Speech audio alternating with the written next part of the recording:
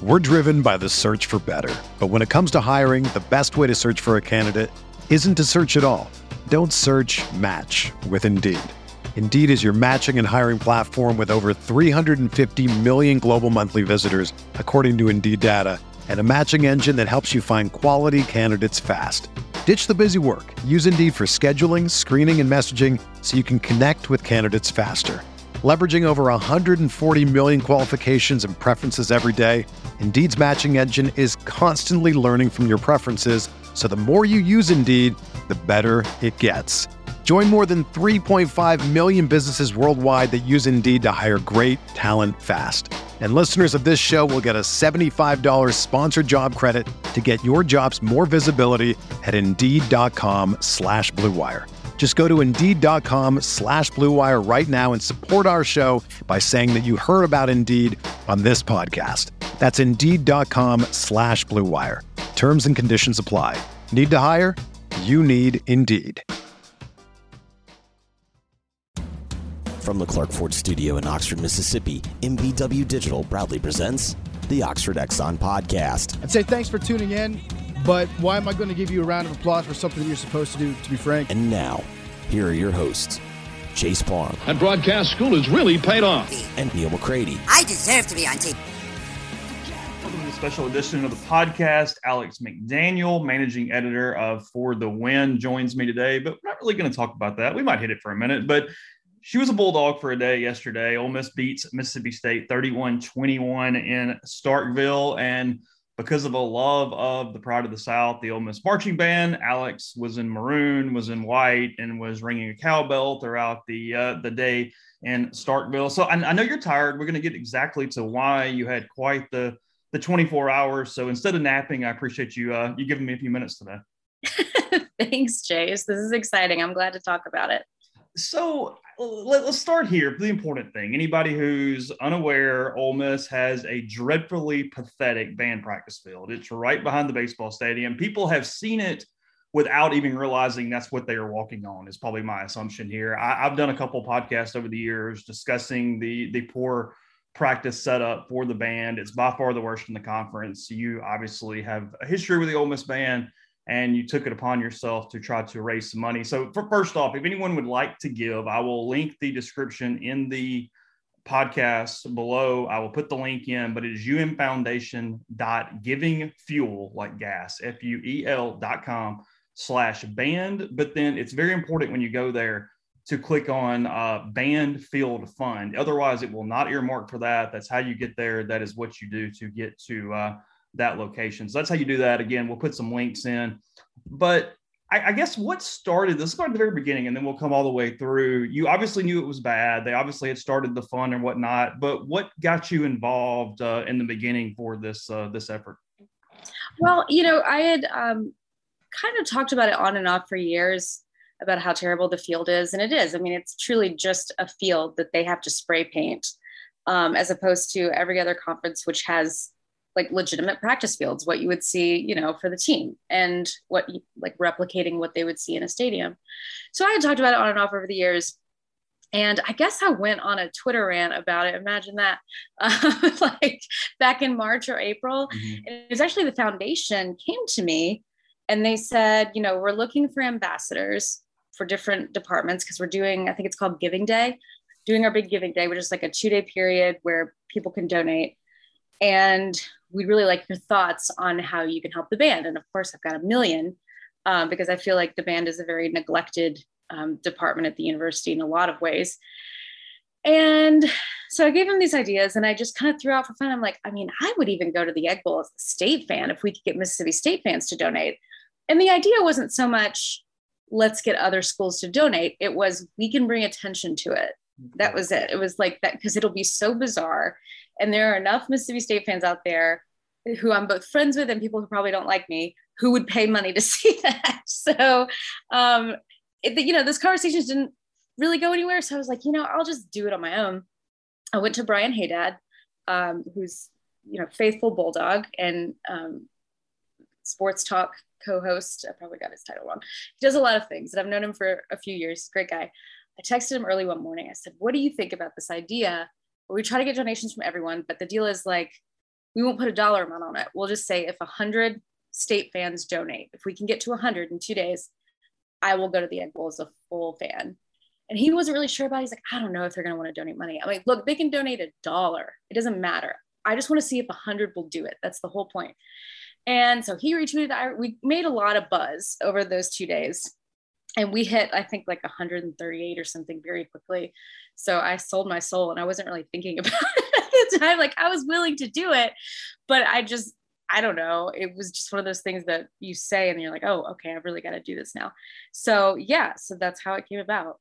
You know, what's great about Hey Dad, I mentioned this to you right before we started the show, is that he's the perfect level of, for sure, obsessed Bulldog. Nobody doubts that at all. His loyalty, but he's also like, has enough other like parts to him where he gets in on the joke. Like, it's not like some Brandon Walker psychotic or something where we're like, no, like Hey Dad is the perfect person to be completely in on the joke and incredibly annoyed as you're having too much fun with it throughout the night. So it was absolutely perfect over social media with Hey Dad's personality. He really was. And he kind of took a little bit of a beating for it in terms of when we were promoting the thing. There were some, I won't mention names, but prominent Mississippi State media people, sure you can guess, who went on Facebook and were like just tearing me apart. Don't give that band any money. They were finding old tweets where I was like having fun with the Elijah Moore and the DK Metcalf stuff. It was awful. And I don't feel bad for me. I'm used to getting destroyed, but I felt bad for Brian because he is so great for the fan base and everybody loves him. I'm like, man, I didn't mean to put you in that position. I really didn't. I wasn't trying to like troll or anything. So no, he was an incredible sport about it. And he arranged the entire day yesterday. So he was my chaperone. And through the state people that you mentioned, through just Ole Miss people, it wasn't a small sum. I mean, you got up into the thousands, up to 25 or so, right? $25,000 in less than 2 days, which, you know, their overall goal for the fund, I believe, is 2.1 million. I can't remember how much they've raised. I know they got a big donation of, I believe, 100,000 not too long ago. So 25,000 may not seem like a lot, but that was far more than the band had ever raised on Giving Day. I think they ended up in like the top 10 university departments in terms of fundraising on Giving Day, which had never happened before. So again, it was one of those things like it got enough attention that it did what it needed to do. Yeah, complete success. And, you know, we mentioned there's so many different reasons why the band needs a better field and whatnot. And I know nothing about the band. I have no rhythm. I'm tone deaf. I was kicked out of beginner band in 6th grade for not being able to just do this over and over and over again. However, in saying that, I mean, even the standpoint of there are ruts for the lines. So like even just marching in a straight line is potentially a problematic because it's not the lines you have on the practice field, correct? No. And the thing is like, so that field, because it is just a field and it's not taken care of, when I said they have to spray paint, I don't just mean the lines on the field. They have to go out there, like graduate assistants will take a drill chart, which a drill chart is just a chart that like everybody has a number.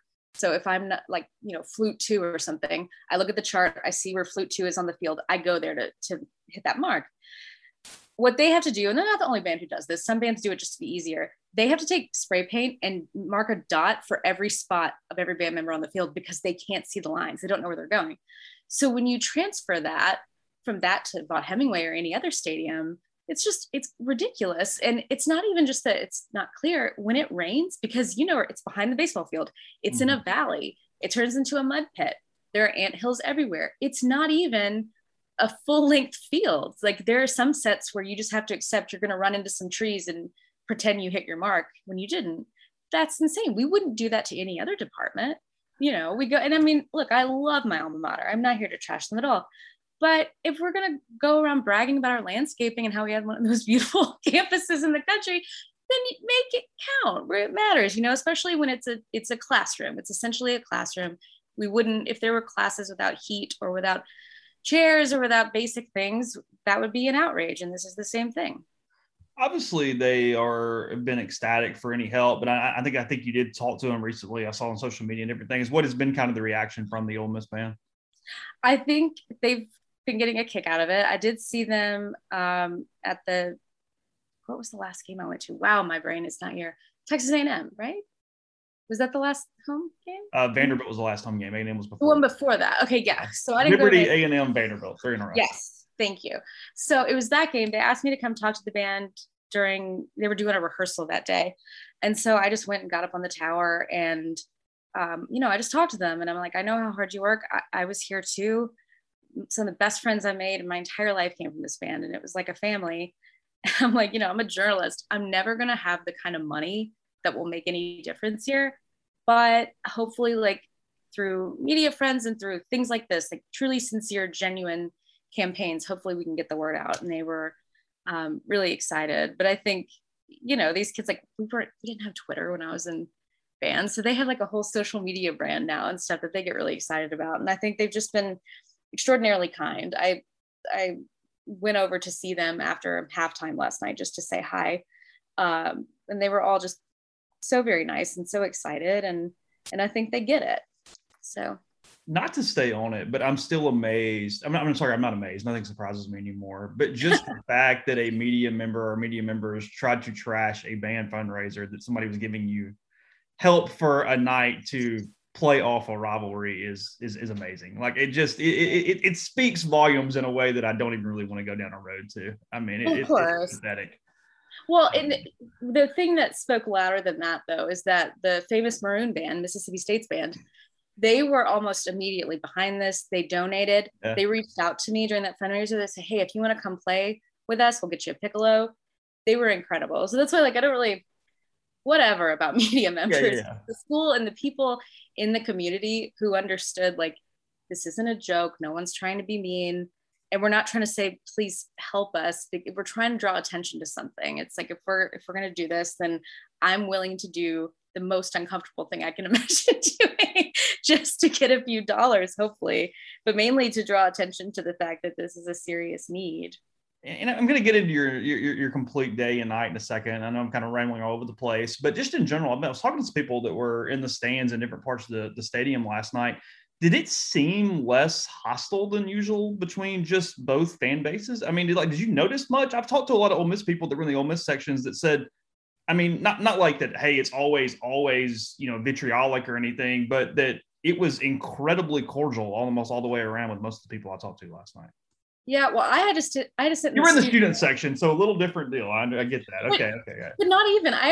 This sounds ridiculous when I say it out loud, but if this is actually impressive. I only saw one fist fight the whole night, but that's really good, right? And it was like right at the end of the night, and it was just like a drunk Ole Miss fan and a drunk State fan. And they just got at it, and it was done. It was nothing dramatic.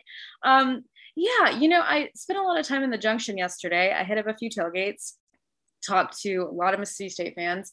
It was all very friendly and nothing cruel. I mean, I admit I get a lot of anxiety about this rivalry because, and I don't want to put it all on Mississippi State because there are Ole Miss fans that are cruel to me too.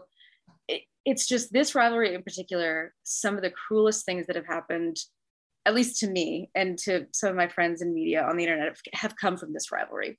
Either I'm secret plant and I'm trying to influence, things or influence coverage toward Ole Miss, or Ole Miss fans who think that I'm not for Ole Miss enough and I might as well just, So yesterday, might as well be honest on this podcast. Brian was like, are you all right? I'm like, I'm really anxious because I don't know what people are going to say on Twitter today and I shouldn't care about that. But I was just so anxious. And when I got to campus, I was totally fine. Everybody was so nice and helpful, and they got a good laugh out of what was happening. So I think I agree with that. I mean, obviously I wasn't everywhere, but when you think about 2018 and how you couldn't even, it was just the height of bitterness in this, I would say, in this era of the rivalry. And so this did feel, and maybe it's just because both teams are good, and there was some fun with that, maybe, I don't know. But it was nice. I appreciated it. What was your plan going in from the standpoint of cheering? Because there's a certain amount of reacting and cheering that's involuntary for any fan and anything. I mean, you're obviously sitting there, you're in the student section. You're obviously trying to pay off this bet in a certain way, even though you're dressed head to toe in State stuff. But, I mean, Ole Miss does something well, and you're going to have some sort of just involuntary emotional reactions to it to some extent. I mean, was there a conscious thought to being completely deadpan? How did we kind of go into this from a cheering standpoint? So the rule was I had to cheer and clang every time Mississippi State scored or, got a first down. Anything that was celebrating was not allowed to react to anything Ole Miss did. Okay. I was so good about it, Chase. I was so impressed with myself, just patting myself on the back.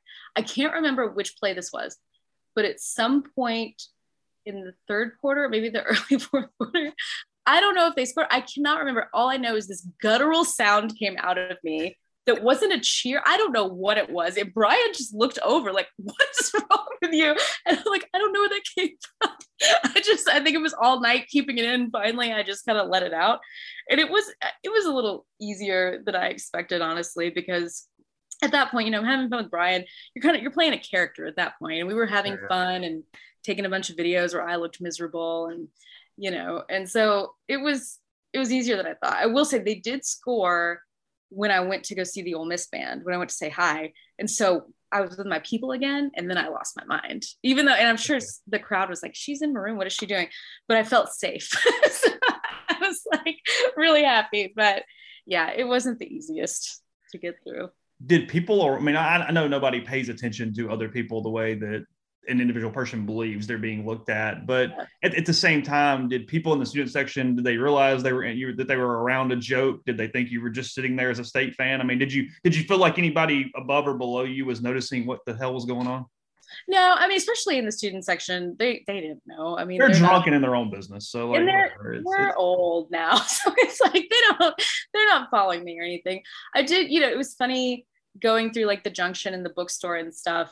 I got stopped by a lot of people, State and Ole Miss fans, who either follow Brian or they follow me, and they would just come up and shake my hand. And it was either like, you're doing a brave thing today, or it was like, you look good in maroon. So but in the student section, it was actually really cool because you didn't have this big sign of like, this is all a setup. And it was exactly how it was intended to be, where I had to be a convincing State fan. So. But you did actually run into someone who asked you if you were going to win today, right? You did run into someone in line that thought you were a legitimate Bulldog. Bless her heart. So this was, I guess it was halftime. I went to get a beer, and I'm in the beer line, and this sweet little girl, I shouldn't call her, she's a woman, I'm sorry. She's sweet. And so like, I'm a mom, and I think I have this maternal instinct. She is a woman. She turns around and she's like, this is my senior year. Do you think State's going to win? I really hope they win. And I'm like, I don't know if they're going to win. And I didn't know what to say because I felt like a fraud. And I'm like, she's opening up to me because she trusts that I'm on her team. And I'm like, I don't know, maybe girl, who knows what's going to happen. But she was precious. I felt terrible. I felt like such a liar after that. It was the only time that I really felt like, oh no, you're tricking people. This isn't fun. You had your Go to Hell Ole Miss sticker. You had, I believe, our pin. You had some different things. How did you? Did someone dress you, or did you get to actually choose your attire for this event? I got to choose my own, as long as I stuck with the colors, with the deal that Brian and whomever he recruited could give me stickers and stuff. Initially, I was gonna wear like a cute dress and boots and stuff, and then as the week went on, and I knew the rain was coming, I was like, I'm making this more functional. So I just wore like a maroon fleece vest with a white sweater and, boots and pants. It wasn't like a prissy outfit or anything. And I was worried because when I bought the vest, it occurred to me I had never intentionally bought a maroon thing before. So I'm looking at the store. I'm like, I don't know if that's maroon or if it's just sort of red, purple. I don't know what I'm looking at. And I was so worried I'd get called out on it. But Brian was like, this is cool. This is fine. And then we went to one tailgate and they had a Go to Hell Ole Miss pin that I had to wear. And then we went to my other friend's tailgate. So the guys who have the exclusive tailgating setup contract in Starkville, Southern Tradition Tailgating, they've been at Ole Miss for 12 years now. They've been our guys since 2009. So they're like friends of the family. They're both State guys, but I went to their tailgate and they had like a beat Ole Miss thing and whatever. So I just kind of let people, if they had something for me, yeah, I'll put it on, I'll wear it. For today only, I will do it. So when did you find out it was student section and not just somewhere with all the other older people? Like right before the game, because, well, the deal was, it wasn't the deal, but like Brian tried really hard to get us all access passes because he wanted me to like be able to see different parts of the stadium. It was great. But we ended up just getting regular press passes. So we were just trying to get somewhere in seats that weren't taken. Oh, okay. And obviously the easiest place to do that is in the student section. So I didn't really have a lot of time to protest it. I just had to go along with it. So did you actually play with the Maroon band? I did. I went over in the second quarter. They sent me their fight song a few days before, and I had my flute with me. And I've played on and off over the years, but I haven't played consistently in 10 years since I got out of grad school. Hold on, you brought your own instrument? Well, I had my flute to practice on. Sorry. Okay, I got it. Yeah, because the flutes really covers them for marching. So they brought a piccolo for me to play. So I could just have a little thing. So I memorized it and I practiced it. And it was all, of course, it's contingent on, state has to score for them to play the fight songs. So I only had this one quarter and I'm like, if they don't do something, I won't get to play, but I got to play. And it was great. They were really lovely and gracious and just great. And they were like, well, we support the cause. I mean, that's the thing about band people. Mm-hmm. It's like, it's always a tradition, even in high school, after halftime, the band captains or the drum majors or whomever, they will go over to the other side's band and meet them and like say hi. It's tradition, always happens. So bands always kind of transcend this idea of rivalry. Like, yeah, they're still part of the school. We're still part of it all, but you go through an experience that's very unique and it doesn't matter who it is. If it's the LSU band, if it's State's band, like band people are band people. And I love that about that community. So did it take 20 minutes or did it take 4 hours to learn their fight song? What kind of time or commitment are we talking about for this? Well, most fight songs are pretty straightforward and they all kind of sound the same. They're basically variations on, a few different types of fight songs. So if you can I listened to it a few times. That was the main thing. I had to listen to it and get in my brain and remember it. And then I played through it a few times. And after that, I could go with it. I could pick out the notes. And that's just how it goes with fight songs, though. It's pretty easy. But there's this run at the end, these like really fast notes, and I'm out of practice. And I really worked that run for like a solid hour the night before the game. And then finally I was like, I've done what I can do. Like, if I mess this up, it'll be fine. I've done my best. Do you know the lyrics? No. Okay. I was going to make you say them, so I'm okay. If you said yes. So. I didn't have to learn that. All I had to know was the piccolo part, and that's what I learned. So at what point, I mean, because I was doing a podcast this morning with Brian Rippey, and he asked me, he said, what point last night did you feel like Ole Miss kind of had it in hand? I said, well, I mean, they were very fortunate to be ahead at halftime. They come out, they get the stop to start the third quarter, drive down and score. I would assume just by kind of following your social media that was the point too, where it looked like State kind of exhaled a little bit and they were like, hell, this is probably not going to go well. And it was also sort of where you loosened up. You kind of went more into character and were visually very pleased with yourself from the point that Ole Miss went up 17-6, right? I was such a brat on social media. Well, mainly because Brian, he's just so fun to mess with, and he would have done the same thing to me. And so, yeah, it was funny. And like, I'm very careful with any Ole Miss games. Like I tweet a lot and I'll do like GIFs and stuff. I'm very careful not to predict them, and I'm careful not to call it before it's over. I'm the queen of saying, if you think it's over with 2 minutes left, I don't care what the score is, then you're not an Ole Miss fan. You don't know. I'm scarred forever. And so I am not the person who's like, oh, it's in the bag, we've got this. But I don't know. I think when we went up 17, I just kind of knew, and I got a little ridiculous on my Insta stories. And it was just me with like my cowbell, and I'm like, what's going to happen, guys? I'm so nervous right now. And Brian was so mad, but we had fun. It was good. What was our strategy for drinking versus needing to stay modicums of sober? Where were we on that for the day? I mean, I didn't get to eat a lot yesterday. So the tailgates I went to were very gracious, and they're like, Alex, here's some bourbon. We know you like it. But it's different when it's not your tailgate and you can't control your own, like I have a method of getting through the day so you don't get drunk.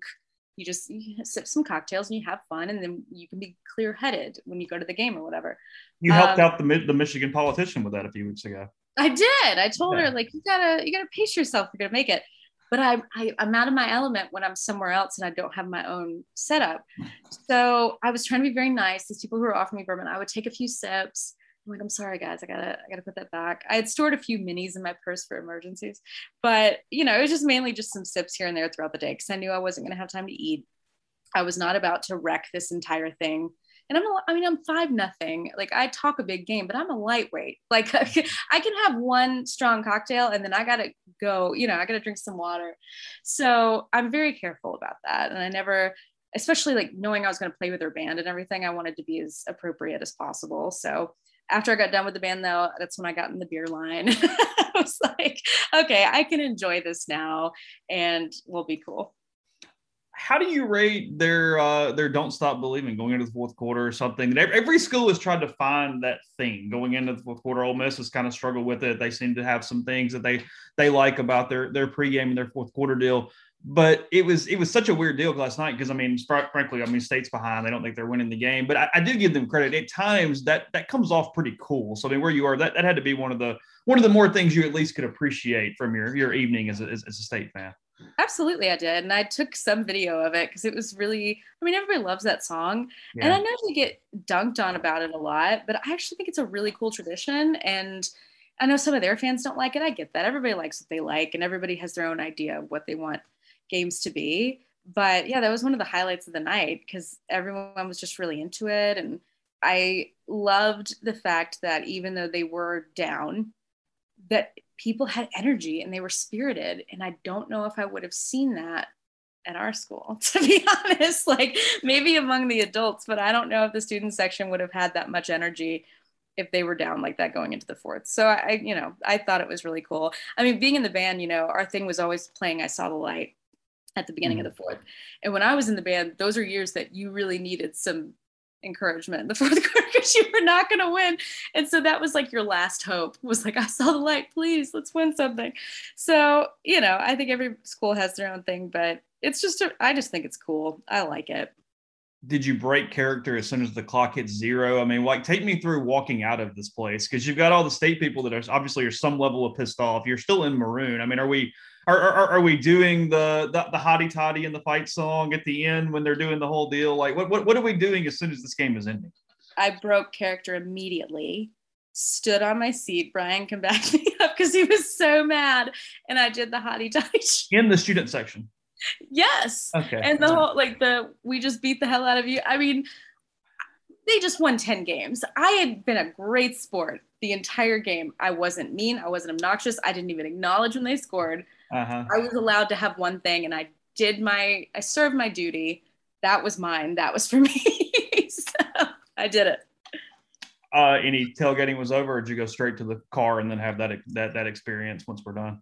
Well, straight to the car. So Brian drove, and I didn't realize, because I don't get credentialed purposely for Ole Miss games. I don't cover Ole Miss, so I've never been credentialed for an Egg Bowl. I didn't realize that their media lot wasn't a parking lot, that it was Correct. Just a field. Mm-hmm. So his car kind of got stuck in the mud, and it was awful. I had to drive, and he was pushing from behind. It was a whole spectacle. And in my mind, I was like, this is the worst thing that'll happen. And I was wrong. So, but I got right after. Yeah, so we'll get there now, I guess. You get to your car, you're headed back to Birmingham, I guess. And I see it on social media. We're still online when you're telling people you've been stranded at this point in another SEC town that you're not overly fond of. And were you did it happen all at once? I mean, you got a flat tire, but the thing that was stuck into your tire was essentially a weapon more than a nail or a screw. So what happened, and when did you realize it? I have no idea what happened. My best guess is, going through Tuscaloosa, they've been doing a lot of construction there for years at this point.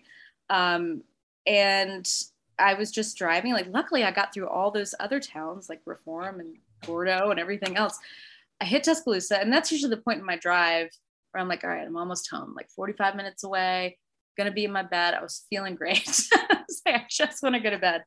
And suddenly my car light came on and said my rear tire was low. And I was like, well, it's cold. And that happens sometimes when it's cold. It'll show that, your tire pressure is lower than usual. So luckily I moved over to the gauge to see what the pressure was. And it was it's supposed to be at 34. It was 21 and dropping. And I'm like, because I didn't feel a pop. It wasn't like a blowout. I was driving and it told me to. So luckily took the first exit, ended up at a Chevron station. This was midnight, I guess, somewhere around there. And I'm like, what do I do now? And I certainly, I can change a tire, but it's midnight and I'm by myself. The last thing I wanted to do was get out of that car, no matter where it was. Tuscaloosa is a safe place, don't get me wrong, but still, I was worried. So I texted my friend Hunter Johnson. He's well, he was on Twitter as Hunter Johnson, but then he got in trouble for impersonating another Hunter Johnson and he got his account suspended. Most people who don't know Hunter know him as like a total jerk on Twitter. His shtick is to be a jackass on Twitter. That's his whole thing. And he's like a witty jackass, but only in a lovable way if you're laughing at the team he's laughing at. If he's coming for you, you just hate him. And that's how we met, actually. It was 2014, and it was the week of the Alabama-Ole Miss game. And I forget what he said. It was just some trash talk about Ole Miss, and he and I got into it on Twitter. I didn't even know him. But over the years, I got to know him. He's a sweetheart. I texted him. I was like, hey, sorry about this, but do you know anyone I could call? Or, I don't want to bother you, whatever. And he was like, I'll be there in 10 minutes. So we call AAA, and we're sitting in the car, and like so much time goes by, like 2 hours go by. And during that time, what was very funny is Hunter was very close to Cecil Hurt. He's a longtime columnist and editor of the Tuscaloosa News. He passed away this past week. They were very close. They worked together. He was there in the hospital the day before he died. And so Hunter was hurting, and I felt even worse. I'm like, I'm sorry. Like, I know it's been such a hard week. And he just started laughing, and he's like, Cecil would have loved this. He's like, just think about it. If this would have happened, you would have called me or him. I'm like, yeah, you're right. And it was just like this really lovely, even though it was so frustrating and I wanted to go home. Just like, I don't know. Here's my thing. And I don't want to get too off topic here, but no, go ahead. Yesterday was the first Thanksgiving that I've ever spent away from any of my family. So it was the first Thanksgiving without my son, first one where I didn't see my mom or my sister. I didn't think that was going to bother me until I got to campus and I see all these Thanksgiving meals and all these families together. And it really weighed on me. And even though I knew, I wasn't just at a game to be at a game, I knew we'd planned this. My family knew. No one was upset with me. I just felt a little lonely, I guess. And what's funny is when I left Starkville, like on my way, I was thinking to myself, like, how lucky am I that I have people like Brian, that I have people like the friends I had in Starkville that, loved me and brought me into their thing, and that we can have fun with this.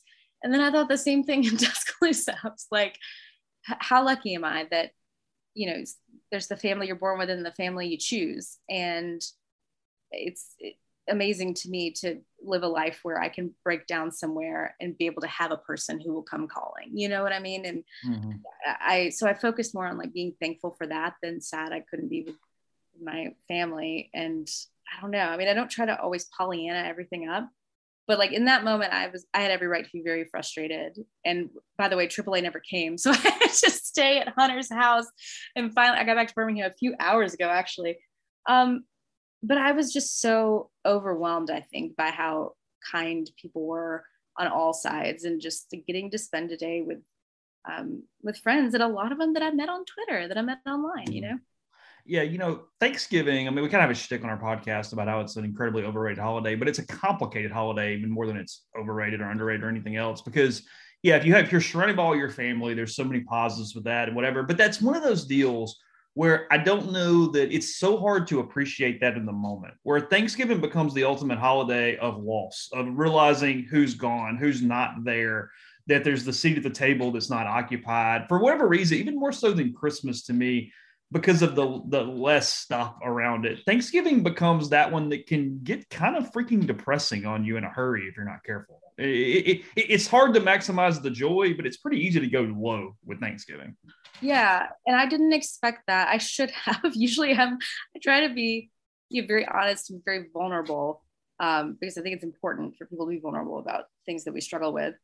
I just didn't expect it, and it hit me out of nowhere. But I couldn't imagine.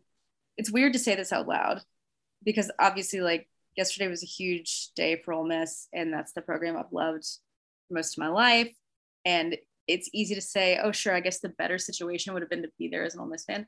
I don't know. I think given the circumstances and given how many people put the rivalry aside just to help this band and just to help me have a day in Starkville, like I should mention too, they made me a custom cowbell that had Ted Lasso on it. And I mean, that's just goodness. That's just good people.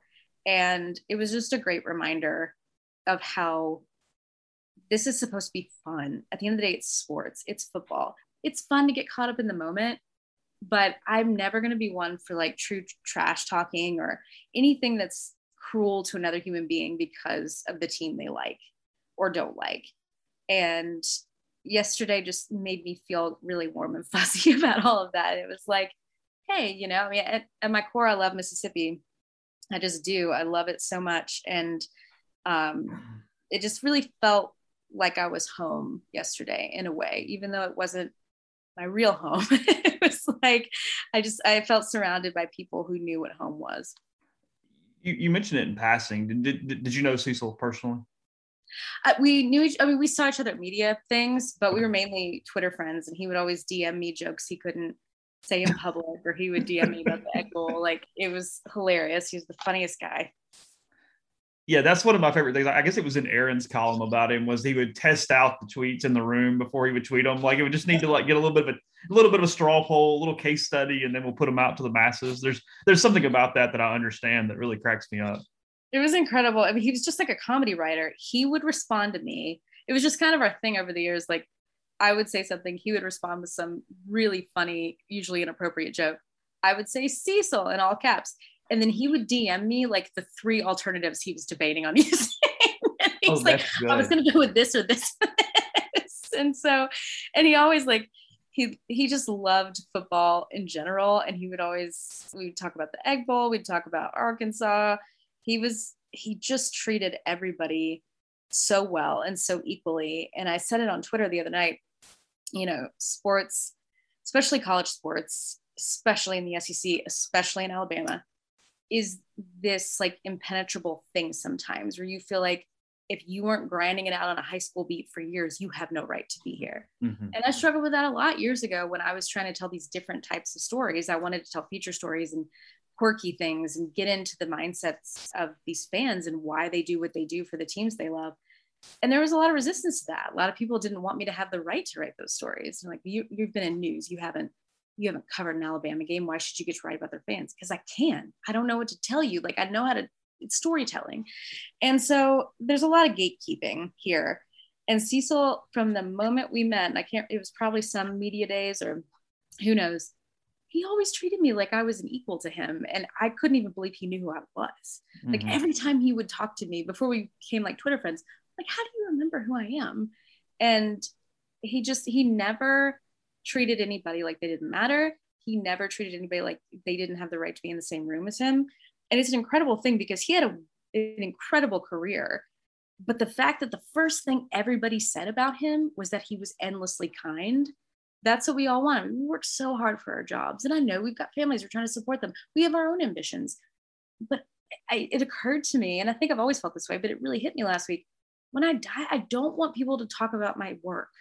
Mm-hmm. I want someone to feel like I touched their lives somehow. And it really just kind of, I think it made a lot of us sort of reevaluate, like, he focused just on being kind to people and being, you know, in parentheses, also really good at his job. And also being thoughtful inside his work, because one of his legacies is that in a world now, especially for columnists like he was, it's so much shock jock. And let me say immediately this guy should be fired and this should happen. And let me be the loudest person in the room. But he saved those for when it really mattered. A lot of times he wouldn't say much at all because that magnified things when he did say something. He was so measured in the appropriate way that I think I would say journalists or writers, but really just life in general in 2021, like just speaking and listening. There's a lot to learn from him on the way he went through his work and knowing when to be loud and when to not be and when to tell what story. It was pretty remarkable. Yeah. And I think especially, you know, obviously he was an old school newspaper guy. And so it's easier to be that way in that, because you do have like anything you say won't be out until the next day. So it's not like immediately getting your takes off. It's a very hard thing to do in today's day and age. And especially, it's like you said, we know what sells in this business. We do. And it's the quick takes. It's the pandering. It's like, if I can give something this section of the audience wants to hear, or if they don't want to hear it and they get so mad that they read it, it's terrible. And I know it's awful. And I think the majority of us try to avoid that. But how easy is it to be that way when you're an Alabama writer? Especially you could just say stuff every day and people are going, oh my God, because people are ravenous for this content. He never felt pressured to be that guy. And he never worried about what that meant for his career. He never worried about what that meant for like loyalty, because people valued him. And they're like, well, I'm not going to believe that guy until Cecil says it. Like when he says it, it's true. I was going to ask you toward the end, even before we got in this conversation about For the Win. Again, you're managing editor there now. And I know you like both things. I mean, you love the internet for the sports and the quirks and the weirdness and the pop culture. And that's kind of what you get to do. You get to combine all those things in your current job, but you like storytelling. You like the long form stuff too. What has it been like, at least hitting one of your, kind of your internet passions, if you will, with this position, maybe more than some of the things you've done? What's it been like to kind of be able to have some creativity with this part of the medium? I love it. I think I've always been doing For the Win content, just at different organizations. I said the same thing when I was working at SB Nation. I think I've always kind of been doing that to try to work at a site like this. I firmly believe that you can be a serious person and a serious storyteller and tell meaningful stories and compelling stories. And you can also tell really funny stories, like DMing Lane about his Taylor Swift thing, and I'm going to pop that up on the site because it's interesting.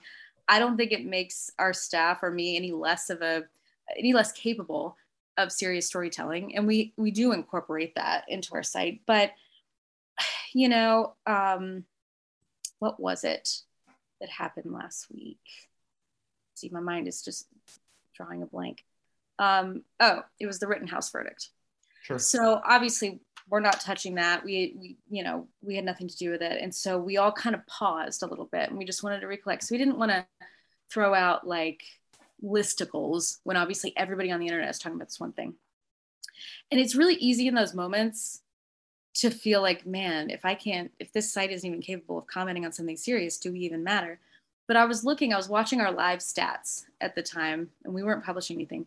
All of a sudden, this old evergreen content started getting hits on Google. It was like 43 of the funniest tweets ever written and 10 great sports skits that'll make you laugh. It was things that make people happy that suddenly just started. And it struck me. And I'm like, I would much rather do this. Like there was a time I wanted to be a serious news reporter and I did serious news stories for a while. I think there are a lot of people who can do that. And I didn't feel like I brought anything special to that. I don't think my abilities were any better than anybody else's.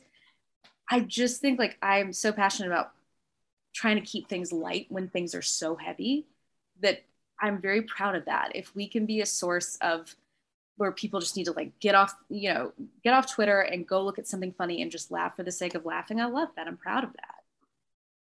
I got something I haven't even announced yet that I was going to actually try to get you back on here in a couple months to talk Ted Lasso at a larger length. But is that kind of in relation to one of the reasons you have a bit of an obsession with it? Is that I feel like it would be incredible at all times, but out of the pandemic, at a time when things have softened to a touch, to a time when people need, I don't want to say wholesome content, but the ability to laugh and feel and do some things without maybe the sharpness that we've come to with so many different media things, that I do feel like while it would have worked anytime, I feel like Ted Lasso came out at the perfect time in a lot of ways at the same thing. And while it's a comedy or it's a drama, depending on the season or however you want to classify it, things like what you're talking about, where you find things to make people laugh and think and be a little less serious, sometimes that sort of centers us into the ability to handle the other moments, and we can find some escapism in those type of things. Yeah, I think so. I mean, I was a Lasso fan from the first episode premiering because I love Jason Sudeikis. So I didn't think the show would do well because I was like, it's based on those dumb NBC commercials, and I laughed at those, but I didn't think they were going to make a series out of it. And I just quickly became obsessed. And that's when I kind of started tweeting like, guys, please watch this show. And I think, we all had fatigue of everything. We were, politically divided. We had been in quarantine, like everybody's lives have been turned upside down. There was so much anxiety and depression and stress just collectively weighing on us, also individually. And I think the first season of Lasso, it wasn't just that it was lighthearted, which it is. And I think the writing's brilliant. for me, it reminded me people can still be kind. Yeah. Because if people are writing about kind people, then that means they know kind people or they are kind people, and people will still do the right thing. We just hadn't seen a lot of examples of that, I think, recently, and it's easy to get discouraged. And I know like a lot of people didn't like season 2 because it dove into like serious mental health issues. And even though I loved that, people, I think, who latched onto it for that reason in season 1 were like, no, go back to where I just feel good after every episode. I don't want to be sad about this. And I understand that, it's different things for different people. But, I probably maybe watched like 3 TV shows total between 2009 and 2019. Truly, I just did not watch TV. I would watch sports and I would watch movies. Had no use for it, even though I watched a lot when I was younger. And then quarantine happened. And I started binging things just nonstop because I needed something to kind of keep me sane. So I think it was easier for me to get obsessed that way because I'm not a person who's like, oh, I've never seen Lost. I've never seen any of the great shows that I know I need to. I just really loved that. And it gave me a lot of hope personally in a dark time. And I liked having something that was just pure and wholesome and good. And what's so great about it to me from a writing standpoint is it's not that it's the first season's a comedy and the second season's a drama. It's that there was very kind, wholesome drama inside the comedy. And then in season 2, you had the comedy inside the drama. It was able to do both those things at the same time. And just, again, I don't want to get down a Ted Lasso rabbit hole and keep you longer than I necessarily meant to, but what's going to be the tone of season 3? What are you expecting? What's the overall mood do you feel like of this season? Well, it's supposed to be the last season, right? Unless something changes. And I don't know. This is going to be a big season for resolution. You have to find out what happens with Nate. I don't believe he's just going to stay evil to the end, but I don't know the moment that changes him. I think Ted will go back to America because the biggest tension for me in season 2 is he feels guilty about being away from his son. He does. And you can tell in every episode he talks about buying him guilt presents. He has the pictures like there's not a happily ever after that ends with Ted being in London and his kid being in America, And so who was I talking to the other day? Somebody predicted the last episode, like the series finale would be Roy and Keely getting married. And then you look in the pews and like Ted's there with his son and his ex-wife. I don't know if I'd go that far. I don't feel like he can get back with the ex-wife though, right?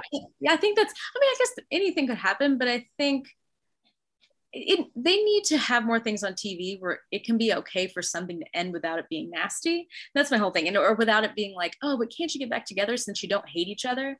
We need to see more couples who are like amicable and they want to co-parent. Yeah. They don't want to be together. So I don't know. I just think like Ted's not a forever guy. So they're going to have to tie up a lot of these things.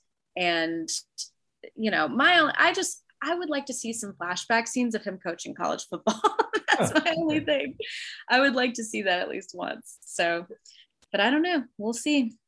I'm trying to not completely spoil it for anybody. They have to make them good, right? Because if there's going to be any kind of soccer storyline at all, they can't do relegation. Yeah. It has to be good, correct? Yeah. And especially with like the Premier League marketing deal. Did you read about this? Yeah, I saw this. Yeah. They have to end winning the whole thing because I can't see it, even though like we know it's not about wins and losses. I cannot see the show ending. It feels like it's going to have like a Leicester City storyline where you have like it's that whole the deal, other than obviously with the other team that we're not overly mentioning at the moment. But yes. Okay, good enough. We'll do that later. That was enough Ted Lasso for today, but hope you get some rest. Hope you get some sleep. Congratulations on fulfilling your end of the bed and for raising a lot of money for a good cause. Hopefully some people contributed to that as well. Again, as I started the show, we'll put that down in the description. We'll do a lot of things to try to get that link out. Again, though, remember, when you go to the page, you have to go down to Banfield Fund. Otherwise, it goes to a general fund, and I have no idea where that money goes. So make sure, not in a bad way, I just have no idea. So make sure it goes to Banfield Fund. But anyway, Alex, as always, I appreciate it. Get some rest, and we'll talk again soon. Thank you, Chase. Whether you're a world-class athlete or a podcaster like me, we all understand the importance of mental and physical well-being and proper recovery for top-notch performance. That's why I'm excited that Unified Healing is sponsoring podcasts on the Blue Wire Network. Unified Healing is a new and super innovative global network of wellness centers powered by Energy Enhancement System, or EE System. If you haven't heard of the EE System yet, then you'll want to listen up. This technology promotes wellness, deep relaxation, purification, and rejuvenation. Wherever you are across the globe, access to a center is easy and affordable. Interested in experiencing the EE System technology for yourself? Go to unifiedhealing.com/bluewire to learn more and find a center near you. That's unified, UNIFYD, healing.com/bluewire. No material or testimonials on the Unified Healing website are intended to be viewed as medical advice or a substitute for professional medical advice, diagnosis, or treatment. Always seek the advice of your physician or other qualified healthcare provider with any questions you may have regarding a medical condition or treatment and before undertaking a new healthcare regimen, including EE System.